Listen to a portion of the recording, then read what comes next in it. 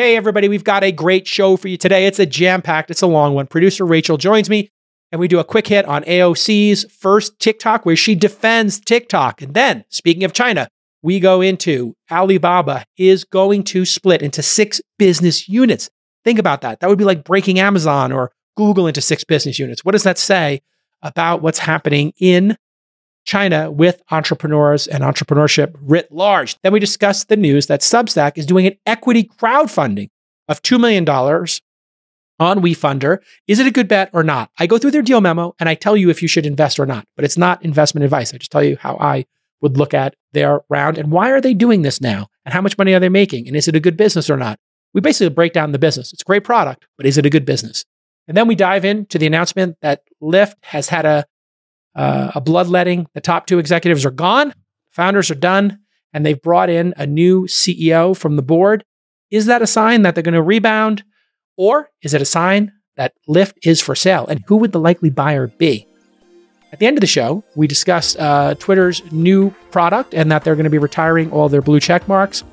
And finally, producer Nick comes on to discuss if I should do my first short in history. I've never shorted a stock in my life, but I'm wondering, with all of this anti-crypto choke point stuff happening, should I short Coinbase? We discuss that as well. It's going to be a great show, so stick with us. This Week in Startups is brought to you by Element is a tasty electrolyte drink mix with everything you need and nothing you don't. That means lots of salt with no sugar. Get a free sample pack with any purchase at drinklmnt.com/twist. Mercury, where innovation meets peace of mind. Now more than ever, startups need a safe place to put their cash. Mercury offers a simple way to manage bank risk and protect every dollar with up to $5 million in FDIC insurance and a money market fund. Visit mercury.com to apply in minutes. And Crowdbotics. Great ideas can change the world, and Crowdbotics is the fastest way to turn those ideas into code. Get a free scoping session for your next big app idea at crowdbotics.com/twist. All right, everybody, it's Tuesday. I'm in Tahoe. Rachel Braun is here. She's in New York. And it is a blizzard behind me, but there is so much news. I'm hoping I don't lose my power or internet here in the mountains. How are you doing, Rachel? Good. Obviously not as good as you. That looks a lot cooler than my background. Yeah. I got out I took the girls out on the mountain at spring break. They got some runs in. It was quite nice. It's empty up here, but we have so much snow. What you see behind you is a 20-foot wall of snow against my house. So I'm on the 2nd floor of the house, and that's how high the snow was. So you're not like getting out, right? Your car's like stuck. Well, luckily, where I live, they have a service that plows your driveway and around your house, on some regular basis. And so we are in like a community that does all that. And so we're good. Okay, good. I can get so you out. can go like grocery shopping and everything. Easily. Okay, cool. And also the ski resorts make a point of having access. So they're on top of it. And the access road in and out of ski mountains tends to have like some hospitality stuff, like a supermarket. So thanks for thinking of me, but we're good. And I got the 4-wheel drive car with the tires, and I got Starlink.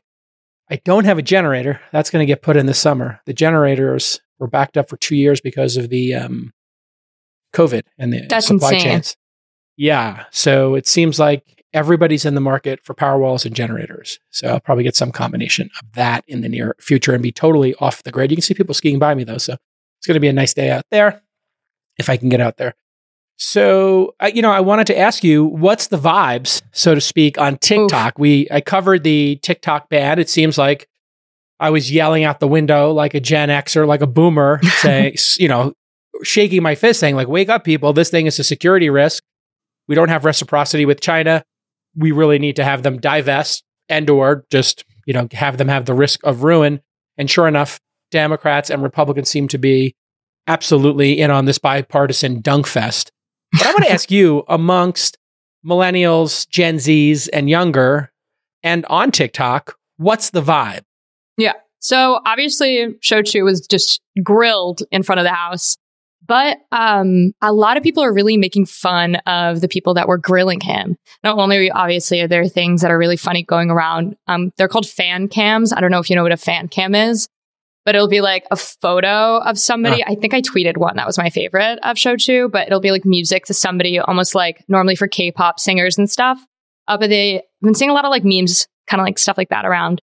But I think like the lack of understanding about TikTok really showed through with some of the people asking questions, and it didn't seem like a crazy good use of time.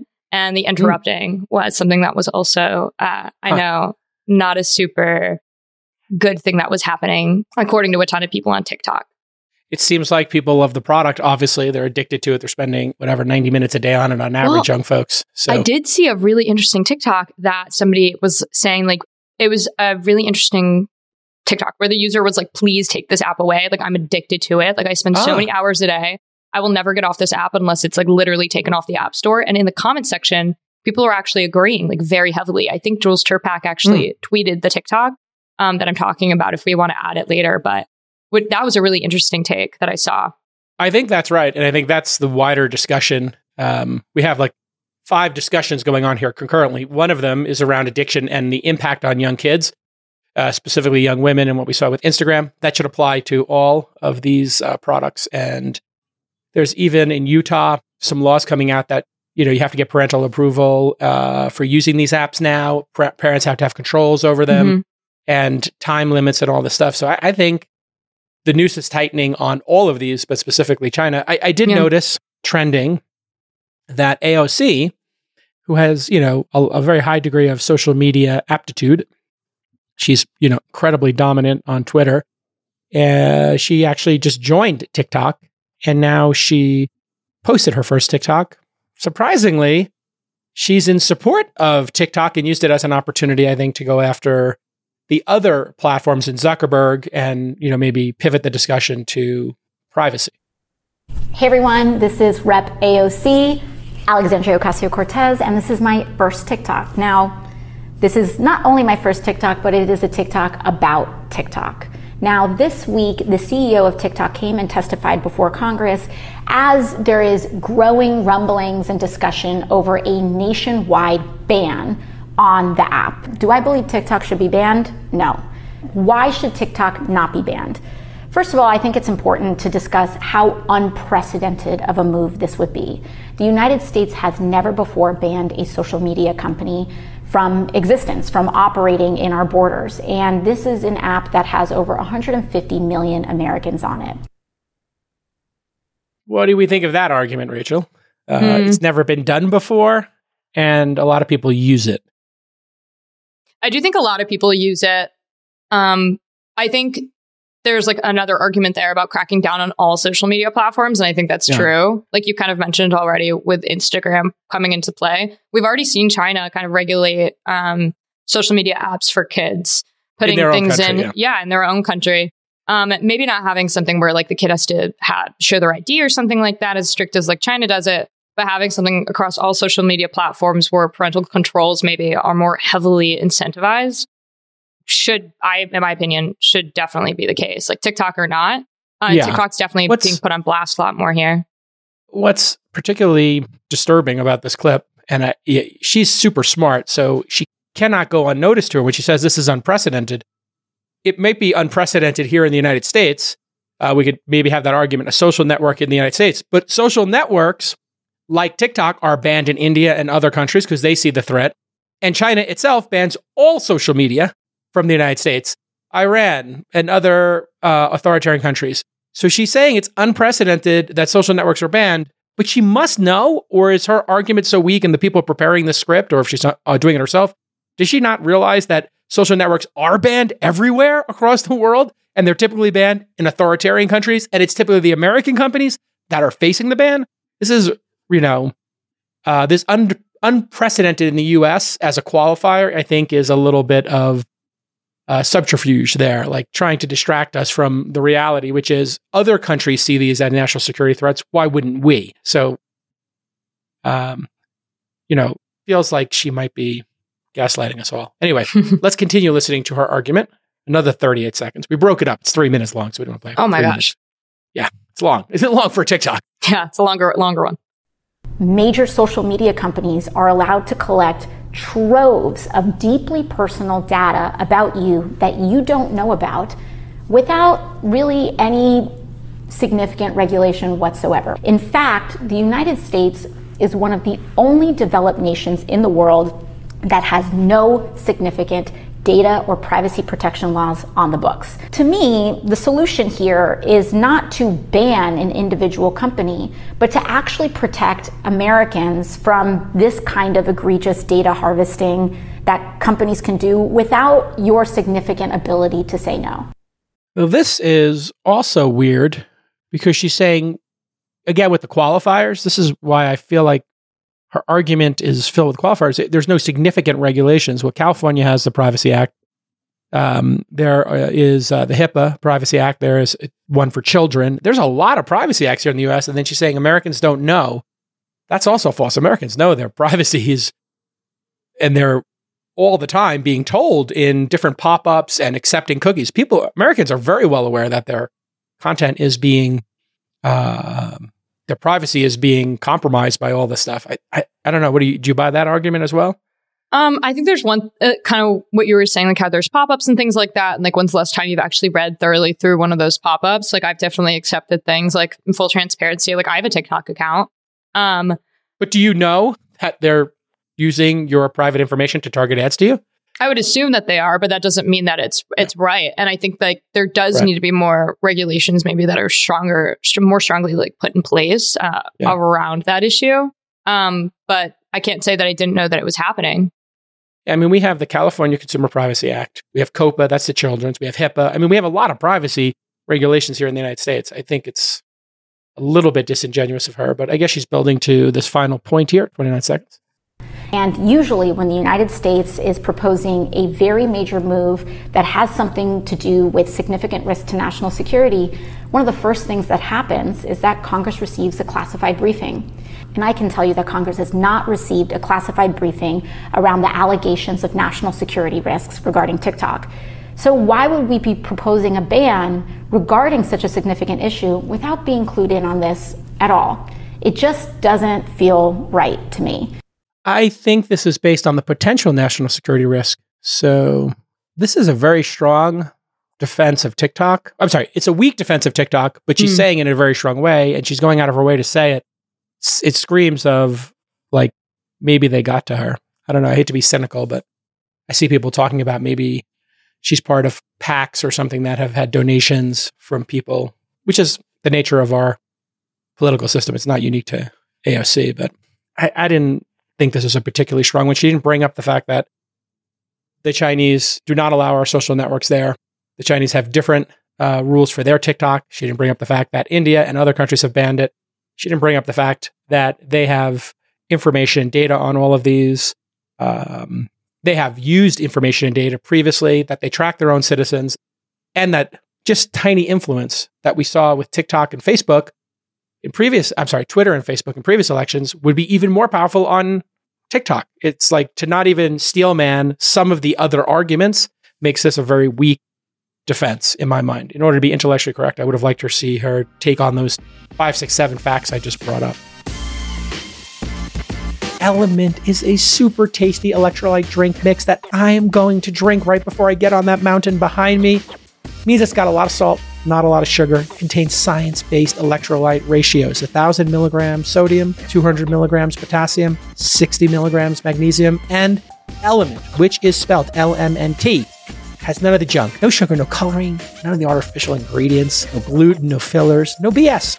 It's formulated to help anyone with their electrolyte needs. It's perfectly suited if you're keto, low carb, or paleo. Element can help prevent or eliminate headaches, muscle cramps, fatigue, other common symptoms of electrolyte deficiency. That's because when you sweat, you lose sodium. And when sodium is not replaced, it's common to experience cramps and fatigue, which, don't I know it? I'm getting old. I need to use Element. Makes me feel great. Element is used by everyone from professional athletes to Navy SEALs to everyday people. I love the chocolate salt flavor because, I got a chocolate itch that sometimes I like to scratch. If you're doing any kind of a physical activity or you're just stressed at work, you got to do it. Get it now. I used to have 1 million at my ski house. And my nephew and his friends loved it so much, they drank them all. So I re-upped. And you should re-up right now. Element is offering Twist listeners a free sample pack with any purchase. That's 8 single-serving packets free with any Element order. Go ahead and try all 8 flavors at drinklmnt.com/twist. And of course, they offer a no questions asked refund. You got nothing to lose. drinklmnt.com/twist for a free sample pack with any purchase. And in an ideal world, like, what would you want the outcome of this whole thing to be? Like, do you think TikTok needs to be banned outright? Do you think an American company needs to go and like buy up like the American branch? So let me ask you 2 questions or 3 questions here. These are just simple questions. Remember, you're under oath, Rachel. Number 1, why do venture capitalists invest in startup companies like TikTok? Why do they invest? Because they know it'll make money. Oh, it's a social app, so I don't know. Do social apps traditionally make money? Yeah, they do. Twitter is worth a lot of money. Facebook's worth a lot of money. Snapchat, they do it for returns. You got it immediately. So venture capitalists invest for returns. This is a venture-backed company. We've got many well-known venture capitalists in it. This company would do. Let me ask you a second question. Do young people use this more than Facebook, TikTok? Oh, I would say so, yes. Do they use it more than Twitter? I think so still, yeah. Of course, the numbers show that. Do they use it more than Snapchat, LinkedIn? Yeah. Okay. Do they use it more than Instagram? Yes. Okay. So we just went through all the apps out there. Those apps are worth hundreds of billions of dollars and trillions of dollars collectively. So question number 1, the answer to is VCs invest for a return. Number 2, this thing has beaten the field. So number 3, would there be an appetite for an IPO for this company here in the United States? Yes or no? Yes. Of course. So why wouldn't they take the company public, the VCs who control it, VCs and the founders who control it? Why wouldn't they take it public, get their return, and then resolve the issue? It's a clear path. Why wouldn't they just do that immediately? So that'll be my 4th question to you. There's some issue, right? Somebody's making a decision to block this IPO. 100% of the people who have investments in this would love to cash in their chips and own stock in a public company and have the option to sell it or not, which they don't really have a free-flowing market for it to value it and to let it trade. So who is blocking the IPO of TikTok is really the only question. Gotcha. If you had to take a guess, is it the VCs? Nope. Probably China. It's of course China. There's no other person who can block it. So it's being blocked from going public and resolving this whole issue. So why would China, the CCP, the Chinese Communist Party, why would the Communist Party not allow this to IPO? Why would they be blocking it? And they're on the board of the company, according to reports. Why would they block it? Why would they block it? Is this where the data comes into play that you were talking about previously? That's a good theory. This is too powerful of an asset. So I think when you look at any company in China, whatever behavior they do is going to be first through the lens of what is in the best interest of the Chinese Communist Party. The second lens is what's in the best interest of shareholders. Whereas here in the United States, we don't say like, hey, should Airbnb or Uber go public? Well, what's in the best interest of the Biden or Trump administration whenever they went public? What's in the best interest of the current president or the Congress? We just say, well, what's in the best interest of the shareholders, the employees, the stakeholders? Go public. Okay, great. Market wants it. Let's go public. That's all you need to know. And I think there's another China story breaking today that will give you even more evidence of that. So maybe you could tee that one up. Yeah. So Alibaba announced it will spin itself out into 6 different independently run companies, and the stock is up 13% on the news. And this is coming at a super interesting time because the Alibaba co-founder Jack Ma was just seen in China for the first time in over a year earlier this week. And do you remember what happened to Jack Ma? We talked about it earlier. Yeah, it was, and Financial was going to IPO. I remember this because it was during the pandemic, and I happened to be in Vegas, and a bunch of besties and I were doing a COVID bubble trip where we're going to play some TV poker on Poker Go. And so we were there when this news broke, and I remember talking to my friend Bill Gurley about it. And Jack Ma had been critical of when Ant Financial, which was like going to go public, he criticized Chinese banking regulators and how they were holding back innovation. And then he disappeared. And then they said he was pursuing nonprofit pursuits and oil painting. And then he was in Hong Kong up on that hill, which I forgot the name of, but there's a beautiful hike up there on that hill that looks out on the Hong Kong Bay. Somebody will remind me in the chat of the beautiful Victoria Peak, maybe. I've hiked it many times, but anyway, he disappeared. So he's back and they're breaking the company up. So this is the equivalent of breaking up a company like Amazon, I guess? Yeah. Or Google? Yeah, it would be like an Amazon breakup, but that's a really, really good description. So according to the Wall Street Journal, it's actually splitting up into the following 6 like sectors as companies: cloud computing, Chinese e-commerce, global e-commerce, digital mapping and food delivery, logistics, and media and entertainment. And all 6 of these will have their own CEO, reporting to Alibaba CEO Daniel Zhang. And Alibaba will basically become like the holding company of all 6 of these. And these 6 new companies could all seek separate IPOs and could raise external capital. So they are going to break up into Netflix, Uber, DoorDash, Amazon, the e-commerce company, Amazon Prime-ish, Amazon Web Services, logistics, maybe that's like kind of Uber-ish as well, and their Chinese e-commerce, their global e-commerce brand, which, yeah. Well, I mean, it's obvious why this is happening. Xi Jinping, as we know, became ruler for life. He's the God King of China now until he passes on, and he's secured power. And large companies, conglomerates, as we've seen here in the United States, can challenge political power. So while our government can try to take action against Facebook, as we see Lina Khan had done, she can also lose. And those companies can then file lawsuits. They can defend themselves. And we have a justice system here for American companies. And the government has to essentially, for better or worse, deal with these large conglomerates and the power they have. China, Xi Jinping can just say, break it up or I shut it down. And these will all spin out and they will be worth more than the sum of the parts will be worth more than them put together. And it will create more competition and they'll run better, which is what would happen with Amazon. If you broke Amazon up into 2 companies, or if you broke Google up into 3 companies, they would perform better. YouTube would be a stronger company if it wasn't part of YouTube at this point. Yeah. I believe. And like, imagine if this did happen to Amazon. You could split Amazon up into like online commerce, third-party sellers, advertising, and Prime, which all generated 126.5 billion revenue in Q4. So you already said before, like, this would be crazy if it happened to Amazon. It totally would be. Yeah, AWS alone like generated 21.3 billion revenue in Q4. Yeah, they could be their own companies. The same joke is made about Apple because the AirPods business is like tens of billions of dollars on its own. So it could be like its own standalone business and still be huge.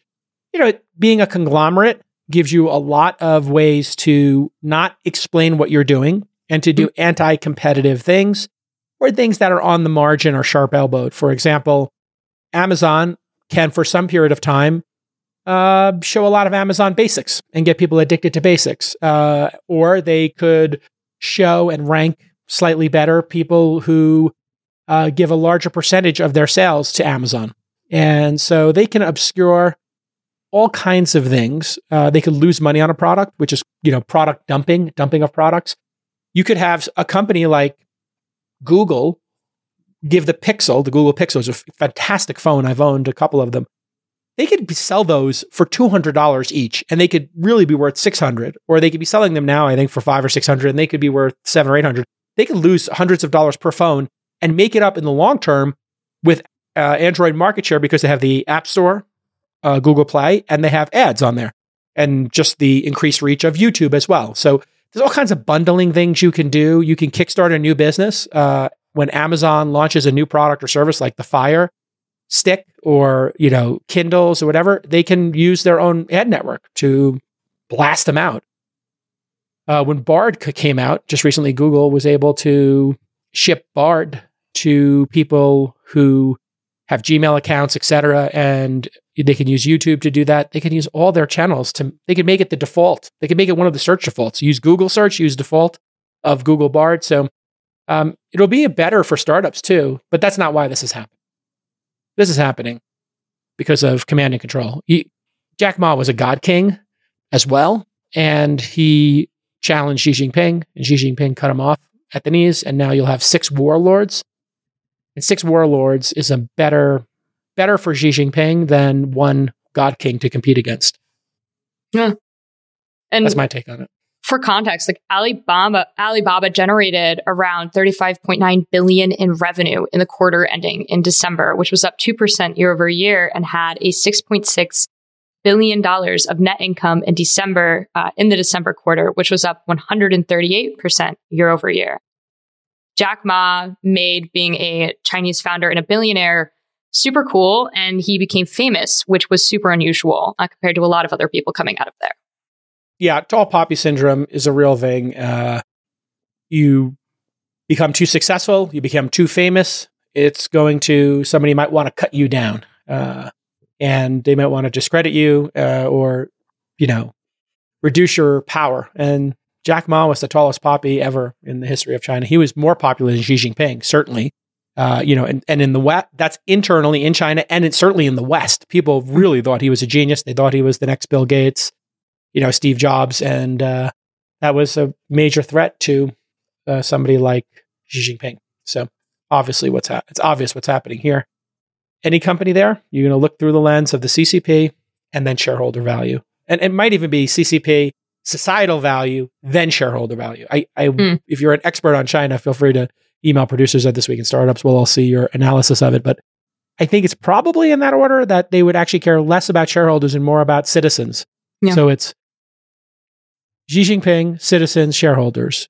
Whereas here it'd be shareholders, and then maybe society after that. Maybe customers and society. Listen, you're a founder. You need to ensure your cash is safe. That's priority number one. We've all been watching what's happened, and it's been a big conversation. We all know the FDIC limit is $250K, and as we've learned, that's not enough for most businesses. So let me tell you about Mercury. Through its partner banks and sweep network, Mercury customers can access up to $5 million in FDIC insurance. That's 20 times the per bank limit. These sweep networks protect your deposits by spreading them across multiple banks, which limits the risk of any single point of failure. And with Mercury Vault, any funds above the FDIC limit can be easily invested in a money market fund, mostly comprised of U.S. government-backed securities. So easy to get started with opening an account. You can apply in minutes, and many customers are approved and onboarded in less than 2 hours. They also offer great resources for founders, including their Mercury Raise program, which I know about because I've met a lot of great founders from it. Founders can connect with investors there and boost their fundraising efforts. It's a pretty cool program. I give them a lot of credit for doing that. So also check out Mercury Raise. Head to mercury.com to join more than 100,000 startups that trust Mercury for banking. And if you're interested in the Mercury Raise programs, applications for both Seed and Series A are open from April 3rd to the 20th. A couple of important disclaimers here. Mercury is a financial technology company, not a bank. Banking services provided by Choice Financial Group and Evolve Bank and Trust, members FDIC. Well, speaking of big companies and layoffs, since we last talked, I saw, I think 9,000 people are being laid off. No, 9,000 more at Amazon. Then there was one of the big Anderson or one of the big consulting firms decided to lay off a ton of people, but Disney also laying people off. Yeah. 10,000 at Microsoft. I mean, this layoff train is continuing. And I think that means we're for sure in for a recession. The more layoffs, though, of course, the faster we get through the recession and the quicker we take the medicine. So explain what's happening at Disney. Yeah. So Disney fired its entire metaverse team. So remember back in February, we talked about how Disney was cutting around 7,000 jobs and reorganizing into 3 divisions. Disney is estimating these layoffs will cut around $5.5 billion in costs. And a part of those cuts, the Wall Street Journal just reported that Disney terminated its entire division that was responsible for developing metaverse strategies. And this consisted of 50 members and was led by Mike White, a former Disney consumer products executive. Yeah, it's interesting. They've taken a couple of swings at that. They had Toontown Online, I think was their massively multiplayer game. They have Star Wars games that are massively multiplayer. They license these games. There is something. It's not Web3, obviously. I think it's not NFTs. I think it's not the metaverse. It's the wrong name for it. But I do think virtual, massively online games with their character base obviously can make money. But they have businesses that already make a ton of money, like like the theme parks, like merch, like ESPN, like movies, and now, of course, Disney Plus. So it sounds like they're just, in the words of Brad Gerstner, getting fit and doing something super experimental. Even if it's just 50 people, it's probably those 50 people or the salaries of those 50 people, reducing those salaries would shore up the company more. So maybe put more effort into the parks and optimizing those, more effort into merchandise, more effort into Disney Plus, and showing a profit, right? And servicing their debt. So this is just good hygiene, I think, in a down market. Well, was the metaverse a zero interest rate policy distortion? I think people hiring tons of folks and being very experimental and pursuing a lot of innovative opportunities was indicative of the low interest rate market, because you could take out debt, you could try a lot of different things. But what the stock market is going to want is, if you have headwinds and people are canceling their Disney Plus on the margins, like there might be some people who say, hey, I got to cut spending, or hey, I'm not going to go to the theme park for 5 days, I'm going to go for 3, or I know this sounds silly, but I'm not going to spend any money on merchandise when I'm there. We'll go to the beach for 2 days and we're going to pack our lunches and not do Fast Pass. Those kind of discussions are happening inside of every family right now. It could be, rich families are saying, hey, we're not going to Italy. We're going to go, to Hawaii. And then people who are going to go to Hawaii say, you're not going to go to Hawaii. We're going to go to Disney, or we're going to go to, San Diego, whatever it is. And so all of those austerity measures, which I've been talking about for the past years, they're hitting home now. Consumers have spent their money. Consumers are going into debt. And if you look at consumer spending with all these layoffs, where do consumers spend their money? Yeah. Entertainment, food, going out, hospitality. It's a big portion of it. They also spend it on things like clothes and consumables, groceries, and stuff like that. So yeah, they just could be preparing for cutting costs in relation to spending from consumers going down. The one thing I don't like about this was that Mike White was also involved in their Amazon Prime, something I've been advocating for a long time. And so he was trying to integrate, according to that story, I read it, data across the multiple platforms, Disney Plus, retail, smartphone apps, theme park visitors, food, merch, all that other stuff. That is a really good idea. And if that effort's been abandoned, that's a huge mistake. They should be looking at Disney Plus and immediately going to merch. And then Disney Plus merch should then go over into the theme parks. Now, how would you do that? You just got to keep it simple, stupid. It's the KISS methodology. Keep it simple, stupid. If you're watching Disney Plus, I watched The Bad Batch last night with my girls. They love Star Wars right now. I should be getting Bad Batch merch. There's a Wookiee Jedi in it. I should be getting upsold the Wookiee Jedi merch at the end of every episode. At the end of the episode, it should show me related merchandise. It has my credit card. It has my address. I should have one click, just buy it. I'm going to be price insensitive to when Baby Yoda's on there for $50. And then obviously, if you buy your pass, you've already got the Disney Plus app. If you have Disney Plus, you should get priority at the parks. You should get a 10% discount. So Disney Plus should be the name of the product. If you are a Disney Plus member, you have a subscription. Each of those people has a profile. So we have multiple profiles. My daughters have their profiles, plus my wife. So there's 5 of us with profiles. They even made profiles for the dogs because they thought it was funny. So we have 5 profiles on Disney Plus. Those 5 profiles should have 5 different emails. They should record what rides I went on, and all of that they should sort of trend towards. And that would let them know that our household is big on Star Wars right now, and was previously big on Marvel movies, but now is, Team Star Wars for now.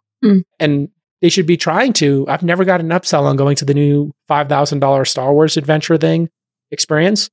But I bet you if we got upsold on that and they played us a trailer after Bad Batch, my daughters would be like, hey, I want to go to that. So just low-hanging fruit, keep it simple. Just upsell me on merch and theme park stuff after I watch related shows. Yeah, I like that idea. It made me think of like Be Real, which I don't know if anybody uses anymore, had a calendar and it like exit out like the days that you Be Reeled. It would be cool to have an app where it had like all the different Star Wars movies and stuff like that and the rides that would like kind of tick off each one. So yes, people love to do gamification. So you take the basic, your knowledge of apps is very strong, Rachel. So like if you take any gamification and then you go to a lazy big company that has money printing machines, they're probably not even hip to that. That the idea that collect them all or to have all of them on your profile would be really cool. So, if you bought the baby Grogu doll and whatever this, Wookiee Jedi kid is, if you could put those on your profile page, or if I went on all the Star Wars rides, it would tell me I've gone to 7 of 10 and I have 3 more to do to get this, Star Wars, Jedi Master badge. People would actually do that. And when you were in the parks, it was upselling you. The problem inside of a big company, in my experience, is who gets credit for this and then who pays for it and then who's responsible for the execution and who gets fired if it doesn't work. So here we see who gets fired if it doesn't work, probably because they were tied to Web3, and Web3 is toxic and it kills anything it touches. We'll talk more about that in the show. And that's just the nature of it. So if you were working at Disney and you said, hey, I want to connect these things, well, then you have to go fight with the Disney Plus person. You got to fight with the merch person just to make that one connection. Who gets credit for the sale? Whose P&L is it on? Whose developers build it? Who's responsible for the execution of it? Who approves it? And then you need somebody like Iger to come in and say, hey, you two, get in a room. This is what I would do. I'm Iger. I'd say this is a priority. I want you, and you. Susan, Bob, Jennifer, from 3 different divisions, merch, theme parks, and Disney Plus. You're all in this room, this conference room, which is next to my office. Because Iger's got like 3 conference rooms and 7 assistants. I'd be like, this is your war room. Sit in here, and I'm going to come by randomly, and I want to see your progress. And I just want you to give me ideas and themes, and I'll give you the thumbs up which one to execute on and in what order. And I would just have them show me stuff every day and tell them they're collectively responsible for solving that problem.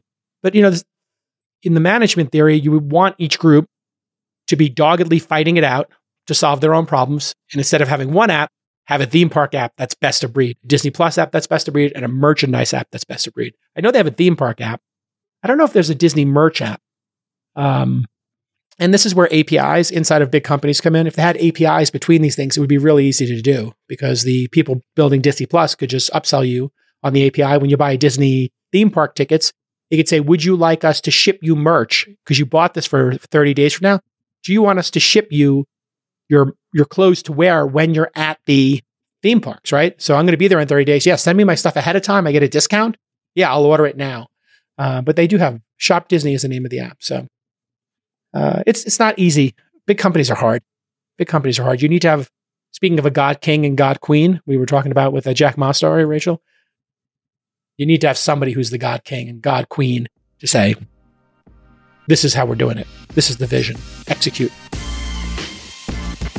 All right. Probably the most challenging thing I hear from founders is related to building. Either they aren't technical and they're searching for a technical co-founder, or they can code, but they're just spread way too thin. This is one of the first major obstacles you're going to face as a founder. And it can be discouraging, right? We all know that. And when you're spread thin and you can't get the product velocity, it's very frustrating. You know what to do, but you're just stuck in the execution phase. So here's a solution.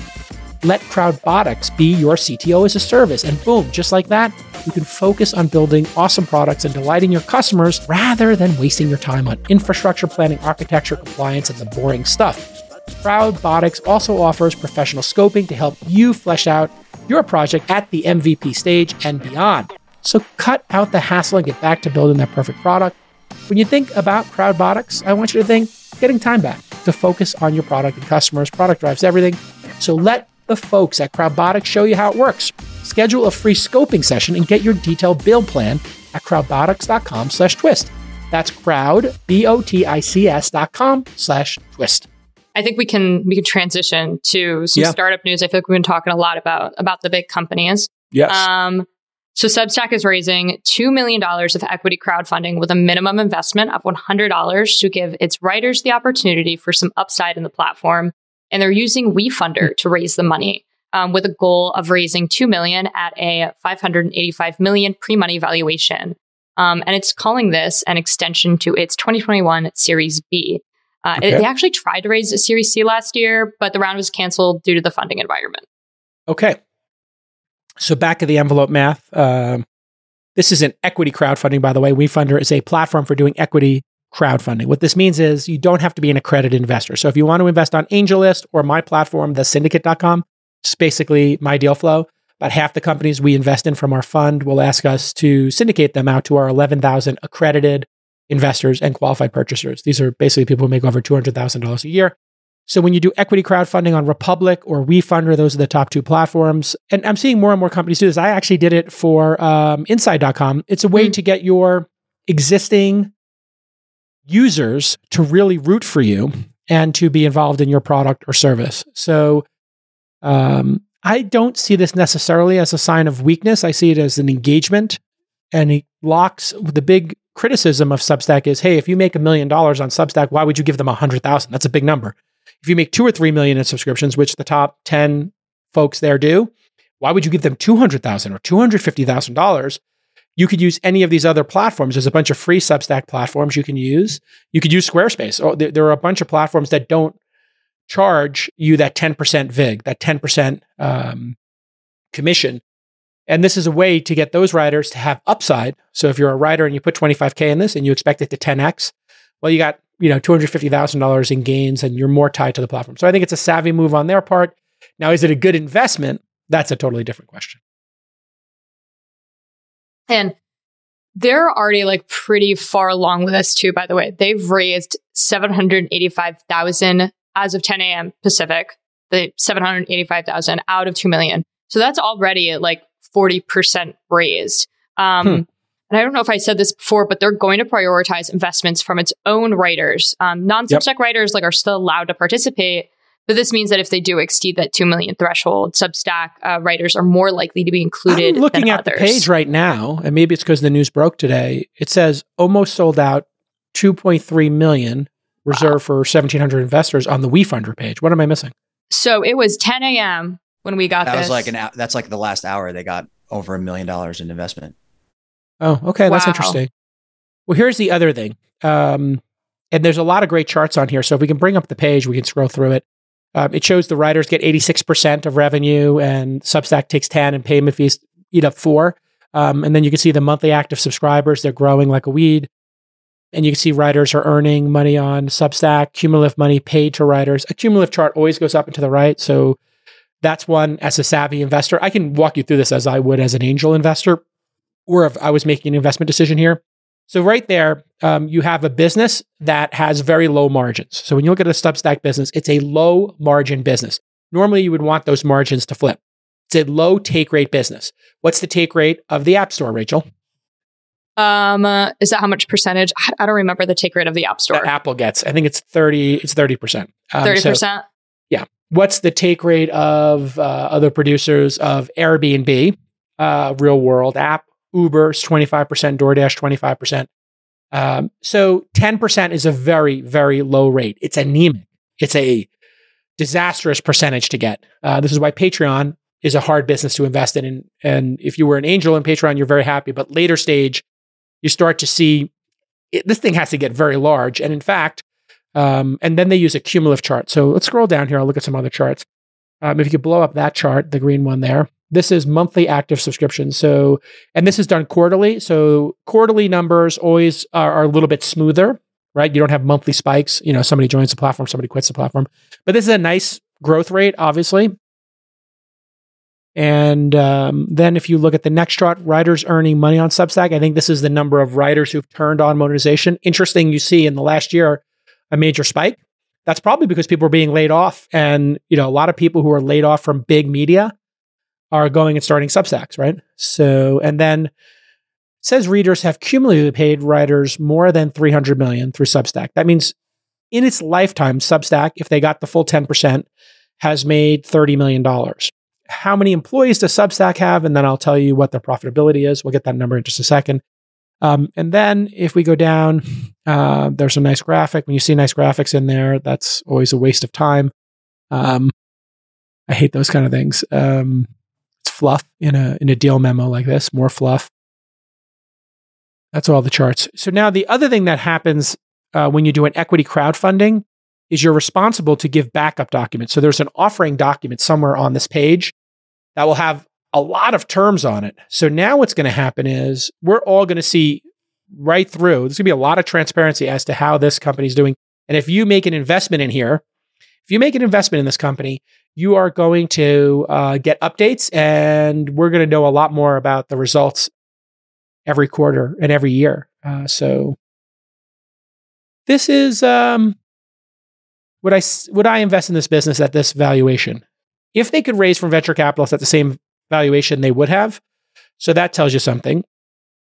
And they supposedly have 2 million paid subscribers. If we give them a lot of credit, we say it's $10 a month, but I think it's probably more like 7, but I'll round it up to 10.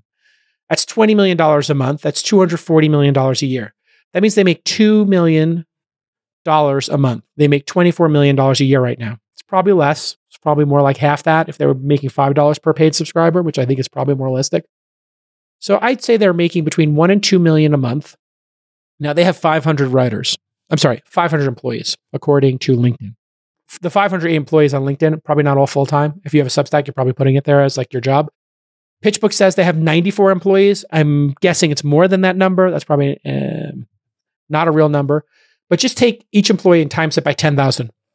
I'm going to say they have 200 employees. I'm going to take the two numbers, 508 and 94. I'm going to go with 200. I can't see them having less than 200 employees.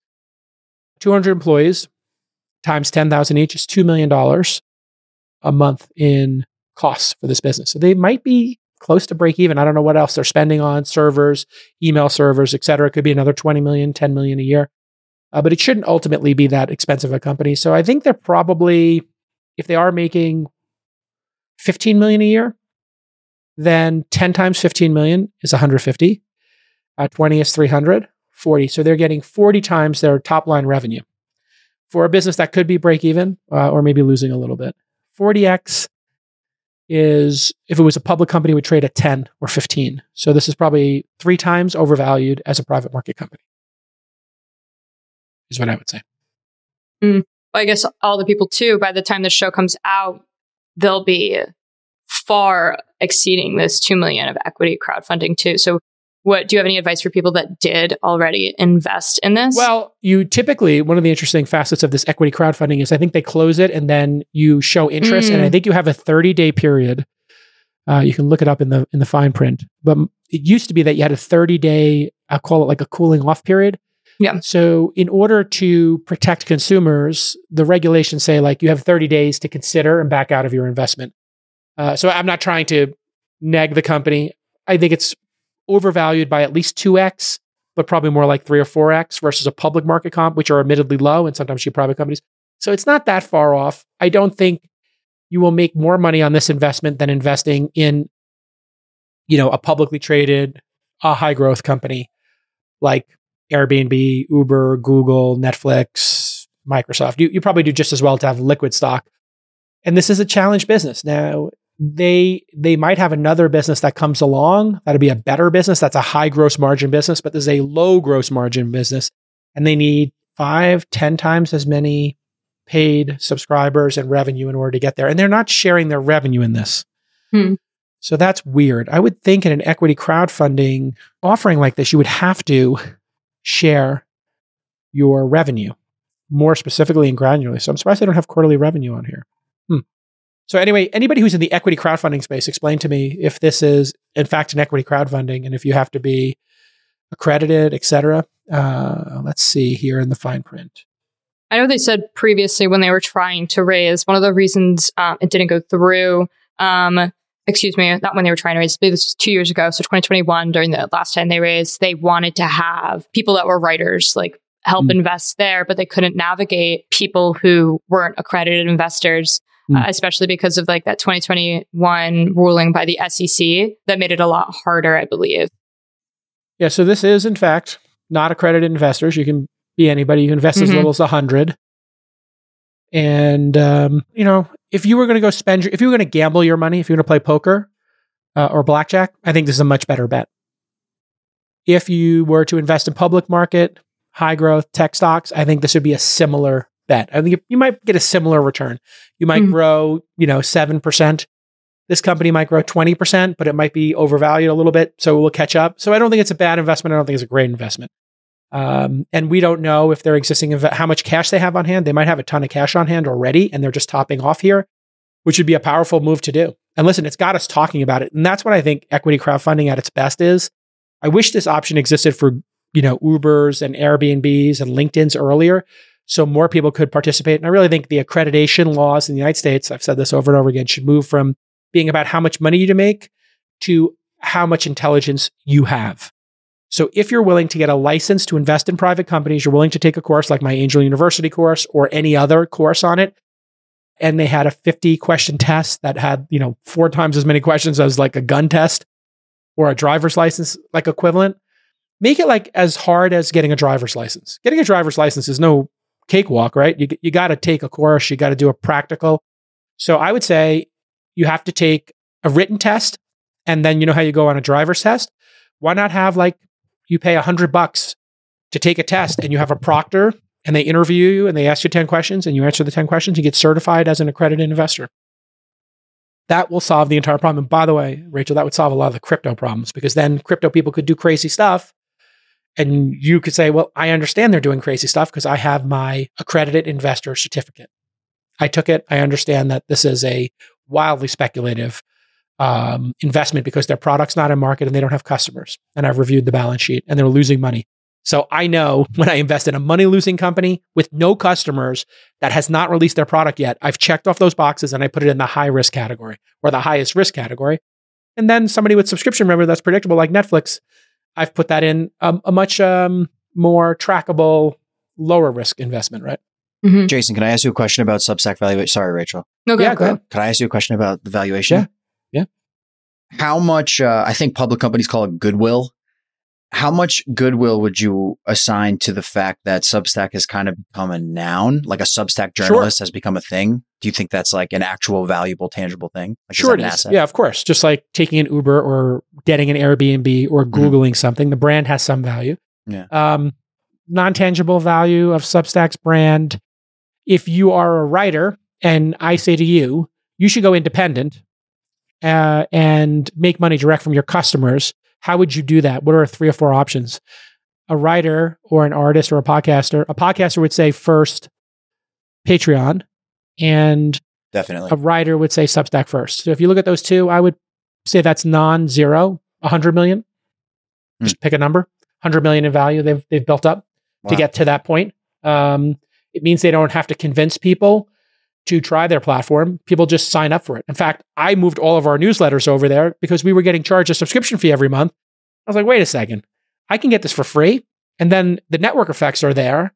And so I parked all of our mailing lists over there. And then once in a while, I think you're using it for This Week in Startups email every week, the editor's picks. Mm-hmm. Founder University is using it once in a while. Ticker. The Ticker uses it every day. And so we went from having to pay, I think we were paying $2,000 a month for our email service provider, and now we pay $0. But in addition to that, we're getting the network effect of people signing up. And I see my personal Substack is recommended by like 50 people now. And I don't know if any of those are super accretive, but you can track it. So I'd say 100, 200 million. So you take the 600 million down to 4. Now you got 400 million. The value is 10x, 15 million. That's 150. So maybe there's 250 million. So you're paying 3x what you should pay. And that almost makes up the difference, right? That you were saying. Makes up some of it. Yeah. It's a good point. It's a great point, actually. Nice punch up there. So yeah, go ahead and invest. I give you permission. I'm telling you to invest right now. No, I'm not telling you. Not investment advice. Not investment advice. Not investment advice. But if you were to, I don't invest late. I like to invest early, and I can. But you don't have access if you're not accredited. If you're a writer on Substack, sure, I put $1,000 in. Why not? I think you'll get your money back times 2 or 3 in the next 10 years. It will do as well as your 401k, in my professional opinion. But this is not investment advice. But I am a professional. I'm an email newsletter writer for 30 years, and I invest in startups for a living. And I've J traded 15 times. So based on that, I am not telling you not to for sure invest in Substack. We're going to have like a pop-up with like alarms being like, not investment advice. Yeah. I mean, if I was a writer on Substack, I would put $1,000 in just to have the ability to say to them, I'm a shareholder. When I want to get product updates or I need customer support, because now you can flex. Like if you're a customer support, you're like, I'm a shareholder. This is unacceptable customer support. And this is why I think companies like Uber, Airbnb, and LinkedIn and Coinbase, if they had the ability to have done this, they could have had 10,000 drivers, 10,000 hosts, 10,000 crypto projects rooting for them and fighting for them in a very vibrant way and benefiting from their success and being more loyal to the platforms. But speaking of Uber, ouch, Lyft. Yeah, let's talk about Lyft. So in a turn of events, Lyft co-founders are stepping back from their executive positions. And yesterday, Lyft CEO Logan Green and President John Zimmer announced they would each be stepping down. And this was expected. The board has been searching for a new CEO after Green said he wanted to take a step back like last year. And Lyft has basically been on a downward trend since going public in 2019. It's a disaster. Yeah, like their stock is down 88% since its IPO. What do we call the zero interest rate environment policy? ZIRP. This is your ZIRP right here. The zero interest rate policy resulted in too much funding and the subsidizing of Lyft, DoorDash, Postmates, and Uber, most of all, on a global basis. Too much money. They ZIRPed it up, and then the tide goes out, and now you got to make a profit. Okay, now you are paying driver spiffs, driver incentives. Do 20 rides, get an extra $100. Do another 20 rides this week, get $150. They were doing all this gamification, and that would push top line growth, but it would ruin the bottom line. The market wants to see the bottom line, and they want to see profits. Literally to this day, even though Uber is starting to show free cash flow, profits, yada, yada, everybody's like, you're lying. It's not true. You're still not profitable. Even on CNBC, they're telling them they're not profitable. And now they're down to like the little granular debates. Okay, well, we have more cash than we did last quarter. Okay, yes, but stock-based comp. And we're literally just trying to get to a point where Uber can say, we are a profitable company, period, end of story. No accounting explanation necessary. No stock comp necessary. But Lyft, because they don't have the network effect of Uber, and they don't have the dual business. When you stay home and order in, we can service you. And when you go out to dinner, we can service you. If you're drinking a little bit of wine and you don't want to get dinged with a DUI, take an Uber. So, yeah. And the weird thing is, who did they pick about this story? That's the big tell here. They had to make a change because the stock is just absolutely disastrously going down. And I'm not saying this just because I'm Team Uber and I have an Uber position, a significant Uber position. It's just the nature of it, Like, yes, the network effects here are obvious to everybody. So yeah, they picked someone named David Risher to replace CEO Logan Green, and Risher was a former Amazon retail executive, the former CEO of a nonprofit called World Reader, and he's a member of Lyft's board of directors. And Green in a blog post wrote, quote, "As I pass the baton to David, I want to share this. We continue to have an incredible opportunity to push the boundaries on how transportation can help connect people and build a better future." And new CEO Risher gave the following quote, "When I look at the 800-pound gorilla, I see a company that I think is very business model driven, but we're going to be customer driven." So yeah, former Amazon executive vibes over here. That is a bunch of word salad. And yeah, when you hear word salad and you have somebody being put in from the nonprofit space, I know previously worked at Amazon, but he's been out of Amazon for a long time, and it's an insider. That's exactly what you don't want. What you want is an outsider who can be absolutely critical of the business and has no sacred cows, has no allegiance. By the way, that was Dara coming into Uber.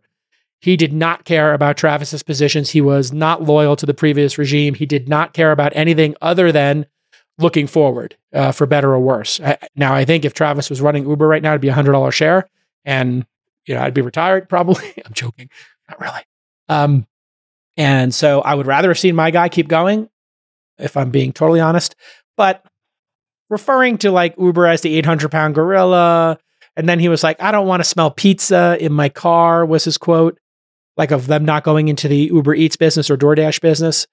This sounds to me like complete capitulation. The founders have been ousted basically, probably by shareholders who are fed up with it just absolutely plummeting in value down to $3 billion. I mean, it was $5 billion as a private company, and they were gaining market share for some period of time against Uber in the United States in some markets. They had beaten Uber in a couple of markets, so they're running out of cash. They're losing money, and Uber is becoming profitable. And so that just means like this thing is roadkill. And I think this signals a sale. So if you think that should be like their goal going forward, like the sale? I think that is their goal. I think it's such a disaster that the board said, get max value for this before we run out of money. So who can we sell it to? And he's a former Amazon executive. So who would Amazon be allowed to buy it for? I think the thing's going to keep going down in value. So if it goes down to $2 billion, then Amazon comes in and says, we'll give you $3.5 billion for it. Would Lina Khan allow it to go through? I think so. They probably have enough hatred for Uber, and that seems to be how they make their decisions now, is they're quite vindictive. So I think they probably would be like, yeah, we should shore up Lyft. And now they'd have to decide, if we shore up Lyft, does that mean we're hurting Uber or making Amazon more powerful? It's like a really hard thing to decide. But, most markets, it's winner take most or winner take all. Does the world need Lyft as a competitor? I'm not sure. I'm not sure the world needs it. It is nice that there's DoorDash and Uber Eats and Grubhub, but I'm not sure like the world needs another Lyft to compete against Uber's ride-sharing business, which is but a portion of their business, right? Yeah. So I think it's like Lyft was a feature. The company was mismanaged, whatever. They were up against a crazy competitor. I would not want to ever be up against Travis. That's like going up against, I don't know. Trying to think of the analogy in like the superhero universe, but it's not a good situation. I mean, he's Thanos. I don't know if he's Thanos as much as he's like Captain America or, Iron Man. Like this is not it's like kind of going against the Hulk, like Hulk 3.0. When Hulk became Bruce Banner and you had the intellect of Bruce Banner, but the power of Hulk, and he had control of both those things. Travis is like the Hulk. Like he is incredible strategist. And he's also a berserker who will not lose in a market. Couldn't you say that the Infinity Stones are like him gathering eats and then him gathering freight and then him saying, we want to do self-driving? Sure. You could do that meme. The good meme. Yeah. I was just say the good meme with like a good meme. I mean, maybe Cloud Kitchen should buy Lyft. I hate to say that because people are going to say I have some inside information, but that would be interesting. And I don't know. Does Travis have a non-compete? And for how long? That's a good question too. That would be Fate Loves Irony. He's completely divested. He immediately. Well, no, he divested. sold every share. Yeah. I mean, he's hard. Like I said, it's kind of like the Hulk. If you don't want me, I'm selling every share. Bye. And Cloud Kitchens, by all accounts, is crushing it. So I don't have any inside information. Keep me out of it. But yeah, I mean, the world does not care if Lyft is around, and I would like to see. I hate to say this, but I bought Facebook based on the layoffs. Amazon I bought based on the layoffs. And I might buy more Disney based on these layoffs. Now, I hate to say that's cynical, but I think it is more pragmatic if people are willing to take the medicine. I would buy more Uber shares if he did another riff, if he made the company a little more fit and he readjusted the stock-based comp or whatever and just showed everybody that he was as serious as Zuckerberg. Zuckerberg did all that and he 2.5x the stock. I think if Dara, just cut some unnecessary projects, which he's done consistently. But I think people need to see him in 2023 make a statement about stock-based comp and the size of the team. Can he do more with less? And he doesn't have to. So I understand that as well. And he has beaten Lyft into a pulp. He has competed well against DoorDash. So the question is, even if he doesn't have to, should he? It's a hard question, but I think if he wants the stock to double, all he's got to do is just lay off 1,000 people and 2,000 people. People are like, oh, okay. He's serious about profitability. Yeah. Well, let's touch on Twitter's recent. Oh my God. We're going to grab the third rail. Let's go. Like, we're already talking about Uber. Disclaimer, I have no inside information. So let's keep up the spicy no insider information. No inside information, but I will comment, I guess, on this one specific one. Going straight from Uber now to Twitter. So it's a day. So I'm not a shareholder in Twitter, by the way. I'm not a shareholder currently in Twitter. Everybody hear them loud and clear. Yes. Twitter's going to sunset all legacy verification badges on April 1st, including celebrities. Spicy. So they're no longer going to feature these like non-verified accounts on its For You tab. And this basically means that if you want to go viral, you have to pay. And also verified users will be the only ones that can participate in polls to limit the impact of bots. And this new business model also includes enterprise verification, which gives you a gold check mark. This will cost $1,000 per month per company with an extra $50 a month to charge for each like affiliate account. So for example, the New York Times has to pay to have like the New York Times opinion page or a top writer linked on its account listed as affiliate accounts. And the badge appears next to each affiliate's account's name. You can already see this actually on the All In Podcast Twitter account right now. Yeah, David Sachs was a lot of fingerprints on this product, and if it drives viewers, then it would be worth it. So $1,000 is a considered purchase for a company, and $50 an account is a considered purchase. So you have to think, okay, will we get more views? And that will be how people will decide this. And I think it's worth it for companies to do it. Now, is it worth 1,000 or 10,000? I think it depends on the size of the organization. So I have no inside information, but it seems like a decent starting point because any serious organization would want to have their accounts verified. And so to pay $50,000 a year to Twitter, if you're Disney or Apple, to have additional metrics and to have more people following all the different Apple accounts, Apple Podcasting, Apple Music, et cetera, or Disney Plus, Disney theme parks, et cetera, all of that seems like what you would pay for your LinkedIn recruiting account, right? So there is precedent here for businesses to pay for this stuff. There are also a lot of companies out there that provide or previously provided third-party tools to monitor Facebook, Twitter, Instagram. So companies like Sprinkler, which we sold a company to back in the day. We have a tiny investment. I guess we're tiny shareholders. Like when I say tiny, I mean super tiny shareholders in Sprinkler. Radiant 6 was another one. There's a bunch of these other tools out there that charge similar prices, I think. So should you pay a third-party person to get information and data and verification on Twitter? And you can't pay for the last part of verification, but you can pay for data. Or should you pay directly to Twitter? So we'll see what this offering is. I suppose this is the beginning of the offering. I know it's kind of controversial to make celebrities pay. And I guess you could argue back and forth on that. And the For You tab, that's also a spicy take, I think. If you want to trend, you got to be verified. But I do think I've always wanted to see a paid social network. So I'm glad that he's trying. Is he going to succeed? It's going to take time. This is a pretty new concept, but Zuckerberg thinks it's going to work. He's brought in verification. So I think this will be the future. And by the way, there is precedent for this. In Korea, to open an account on social media, you need to use your social security number. In China, you have to use your social security number. And so in America, probably not going to have government intervention. We would probably feel bad about that. But having an option to pay and get, less ads, less data tracking, more features makes total sense to me. But I see why people, whenever you have a free service that people get a lot of value from and then you charge for it, that's going to be hard. That's going to be, a lot of people are going to complain. So we have to just watch people's behavior. And why have you always wanted to see a paid social media network?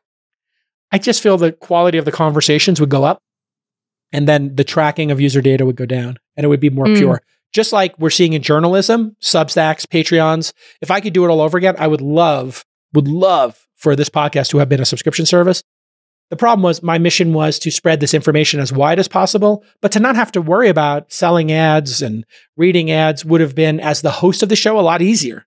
Now, of course, we were very lucky to become a top 10 tech podcast and have, all these users. So no regrets. I love reading the ads. We were sold out for typically months and, we've on average probably been sold out for 3 or 4 months. In some cases, we were sold out at one point at 6 months.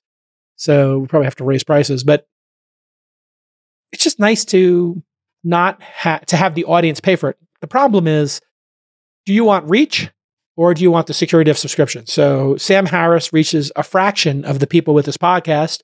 Preet Bharara's best podcast, Cafe Insider, nobody hears. And it's his best work.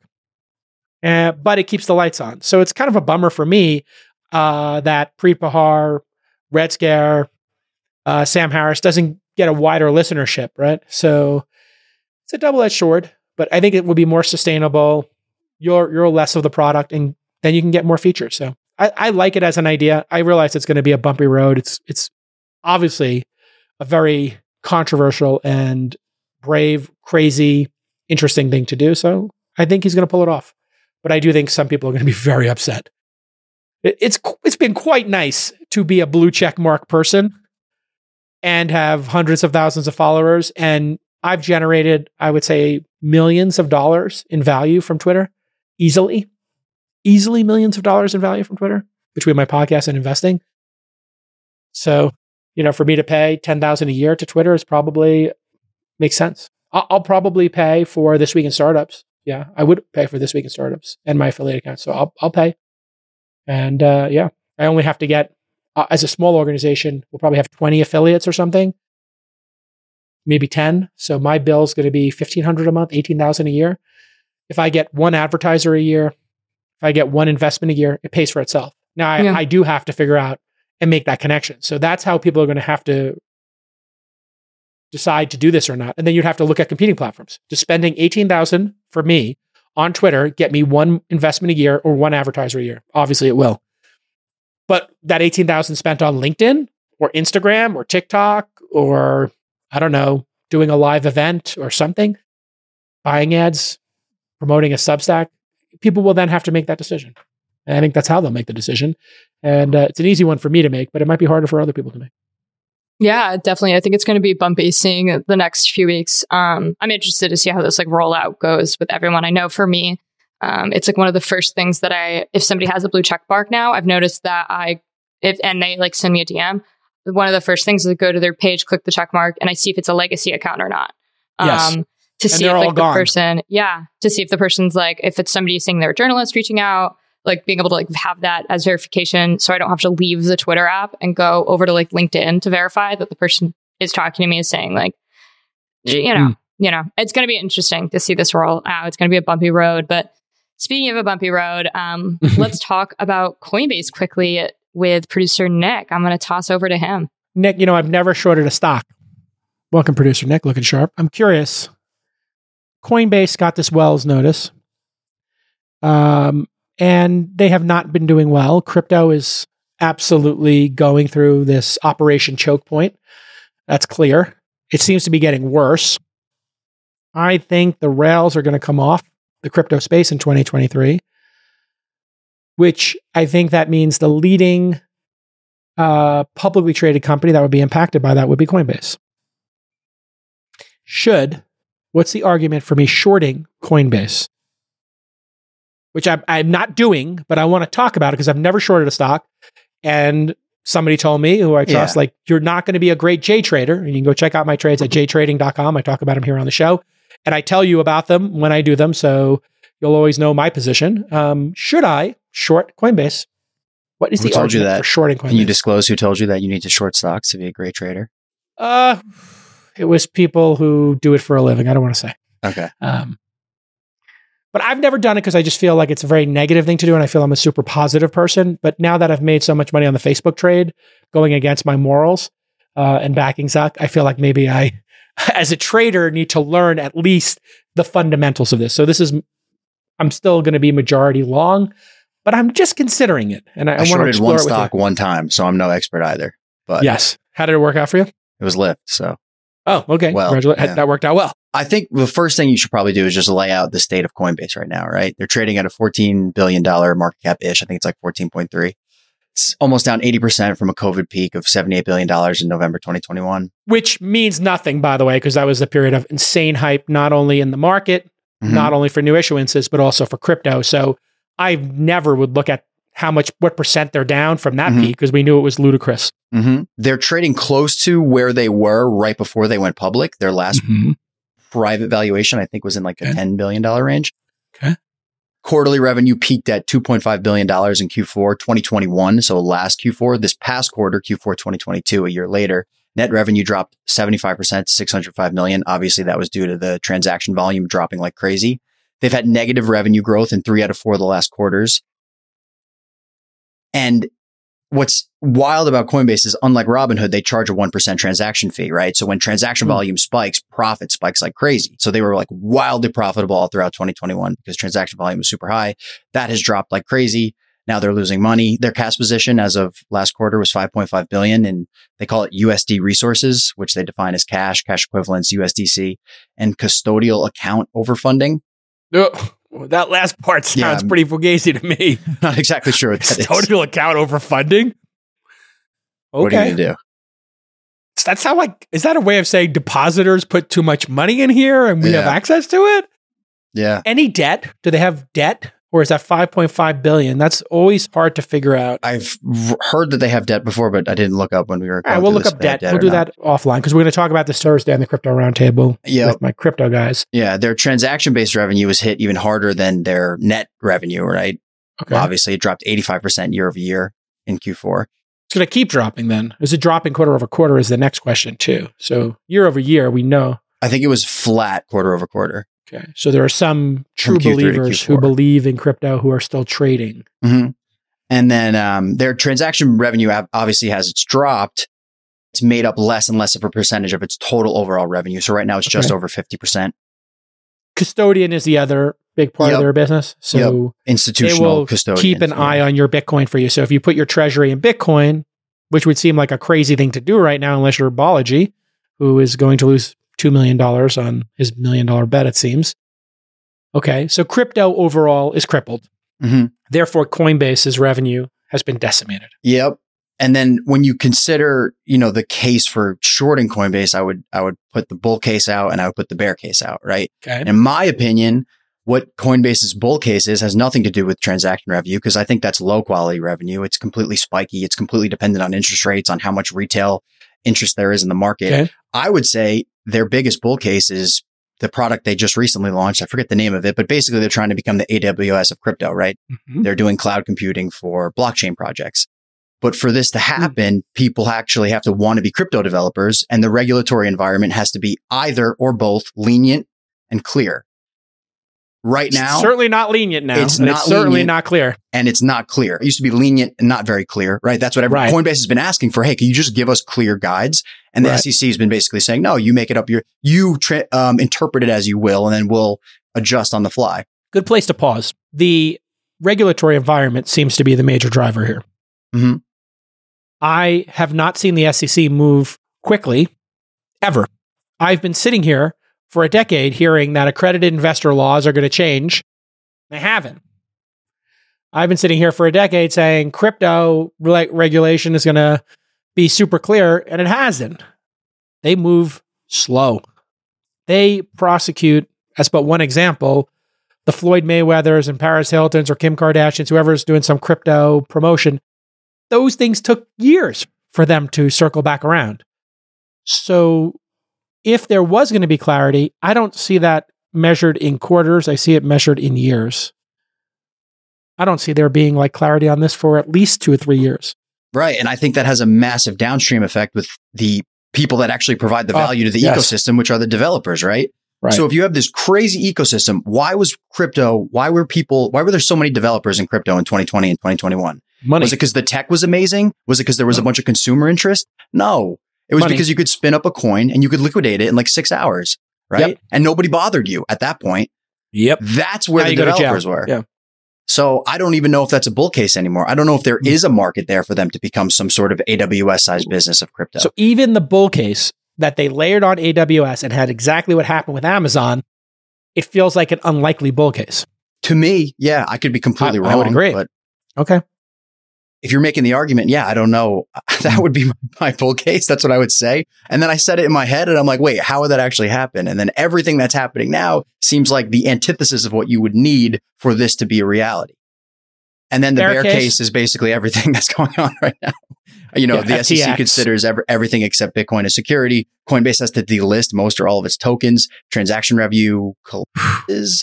And then if that happens, then is there custodial business existing anymore? Do banks still want to be in Bitcoin? If you're doing custodian right now, you have to be thinking, is this the best place for me to keep my money? If Gary Gensler has said everything but Bitcoin is a security, they're still pursuing XRP. They won't settle that. They're going to go to the mat on that. And Coinbase removed XRP and some other Ethereum Classic, I think, or Bitcoin Classic, Ethereum something. They took a couple of coins off, which they said was because of low trading volume. But I also read that as like low trading volume plus why take risk? Yeah. I think it's over for crypto in America. I think it's an offshore. We're going to cede it to offshore, like the kid Nick said, who is very well spoken, by the way. I'd like to have him on the pod. He seemed very smart, by the way. He was I heard good. him on another podcast. Just don't call him a kid. Oh, did I say that kid, Nick? Oh, God. Yeah, when I say kid, I'm just a guy from Brooklyn. Anybody who's 10 years younger than me is a kid. That's just how I was treated. That's how it goes. Anyway, this astute capital allocator, Nick, I forgot his last name, wrote that choke point, which when the Andreessen Horowitz, former crypto head, basically rewrote for the Wall Street Journal, it seems, the next day. Oh, Katie Haun. Katie Haun seemed to have rewritten his Substack the next day. So I give Nick credit for that. This Operation Choke Point, as he calls it, I call it Operation Around Find Out. Believe that. But it's all the same thing. The United States is done with this. They're like, too many people lost money. And I predicted that from the beginning. Too many civilians lose money. Just there's too much agita going to the SEC. Too many people complain to their representatives. Too many district attorneys get complaints. And then what happens? Well, you effed around. And then you find out. You effed around on a level, not 7, of 10. You went to 10. FTX took it to 10. NFTs took it to 7 or 8. Painting the tape, front running the market. At Coinbase, there were people fronting the market, I believe. At OpenSea, I believe there were people who were doing shenanigans, front running the market. So if everybody's playing games, even at the big companies, and I know they're isolated instances and they took action, it could happen anywhere. It's just that cumulative FAFO, FAFO. Is that how we pronounce it? Let's just call it FAFO from now on. FAFO, yeah. The FAFO is so strong in this industry that there is no turning back now. Therefore, it seems to me, what's the multiple of this company? Like, when do they, and how much cash are they losing? Those would be the next two questions. So let's let everybody debate this on Twitter. Debate it on Twitter. The Twitter handle is TWI Startups. Debate it in the community we have on Twitter. This is This Week in Startups community. And you can email your best case. Should we short Coinbase or not? producers@thisweekinstartups.com. Let's have an open discussion about it. And then on the Thursday show, I'll just ask Sonny and Vinny. We'll present the case to them. I'll present it as best we can. And if you should short it. And I think how much cash is left and when do they run out of cash would be an interesting thing to look at. And do we think the regulatory environment changes by then? And I would also add the final thing is, when you are shorting Coinbase, what do they say? Bet the jockey. Brian's smart. Brian is really smart. And he is, I don't want to bet against Brian. And he seems like someone that is like on the, Elon level, where if you bet against them, they are coming for your neck and they will fight to prove you wrong. So, and also, what's the short position currently on the stock? And then are there YOLO investors on Reddit that'll find out I'm going to short the stock and be like, oh, it'd be funny is to watch JCal lose a bunch of money. Let's all have to talk about it on All In. Then talk about it on All In. They'd invite Brian on All In and you'd have to face him. Yeah. I have to face him. Here's why I shorted your company. Yeah. I like talking the book and being transparent about it. Other people, maybe they're not as transparent about it. It's up to the individual. I'm always going to do it. But anyway, I think as an intellectual exercise, I think it's interesting because those are two really significant factors you have to take into account. One, putting the short on is going to wake up all those orcs, like when the dwarfs and you remember in Lord of the Rings when they're traveling through they take the shortcut through the mines and then one of the hobbits knocks the thing over and it like rattles and then all the goblins and orcs and the Balrog are like, you could wake the Balrog, and the Balrog is Wall Street Bets. So please, nobody post this clip to Wall Street Bets because they would love to see me lose this ski house. Oh, they'd love it. They would love to see me liquidate the ski house and to see me on off-mounted skiing. They would love to see that. They would love to see you driving to Hunter Mountain at 7:30 in the morning on a Saturday, waiting in 3.5 ski hour stuff, lines. everybody crying. Yeah, that's what they want to see. So that is an interesting rub to this, is if you do put a short position, which I guess Hindenburg has to deal with, and then the guy from Herbalife, right? Bill Ackman had to deal with that. He put the short on Herbalife. He got walloped because... Yeah, but who is Hindenburg putting the short on? Hindenburg put the short on... Jack Dorsey. Where is that's he? Not wise. Is it not wise? Is he showing up for work? I think so. I think for Square, I would say putting the short on Square. I'm a Square shareholder. I was in a venture fund that had Square shares, so I have exposure, but it's not crazy exposure. I would not place a bet against him because I think he's a product genius. Yeah, definitely. And I think Brian Armstrong is a strategic genius. I don't know if he's a product genius, but I think he's a strategic genius. So when this will be I think something interesting to think about. Who would you want to place a short against? Incompetent management. Somebody who's been a perennial loser. Jack has not been a perennial loser. You could say what you want about his quirky personality, but he's an incredible inventor who built two companies worth tens of billions of dollars in one decade. I would not go up against him. You have to have a pretty good conviction to go up against him. And how is that Square short doing anyway? I think it was down 12% on the day, but I haven't checked on it since. Yeah. So anyway, we're learning here together. It's part of our jtrading.com exercise. We look for 1 year. Yeah, the short has made, I think, a little difference. It's trading right now in the $64. And I think the short went on when they were at 73 or something. Maybe 60s. We have to see when the short went on, but it hasn't collapsed. It's been trading basically in the 60s and 70s it's been trading $65 for the last year. Mm-hmm. Nick Carter, by the way, was the name of the crypto. Nick Carter. Man. Shout out to Nick Carter. He's a good blogger too, by the way. I want to give him a shout out to Nick Carter. Pirate Wires.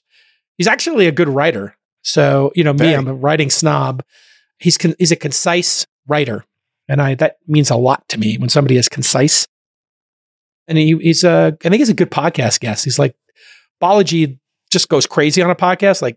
Nick actually has a dialogue. So I'd like to have Nick on the podcast to talk about it. So open invite to Nick Carter of Pirate Wires. Search for Pirate Wires. Oh, it's piratewires.com? Yeah, that's Mike Solana's. Oh, I think he was writing as a guest writer. Got it. Oh, it looks like it's a Substack. Yeah, it's a Substack. Oh, they have their own domain. I didn't know you could do that. Oh, I should do that for our things. You can actually route your domain to your Substack. Interesting. All right, we'll see everybody tomorrow on This Week in Startups. Bye-bye.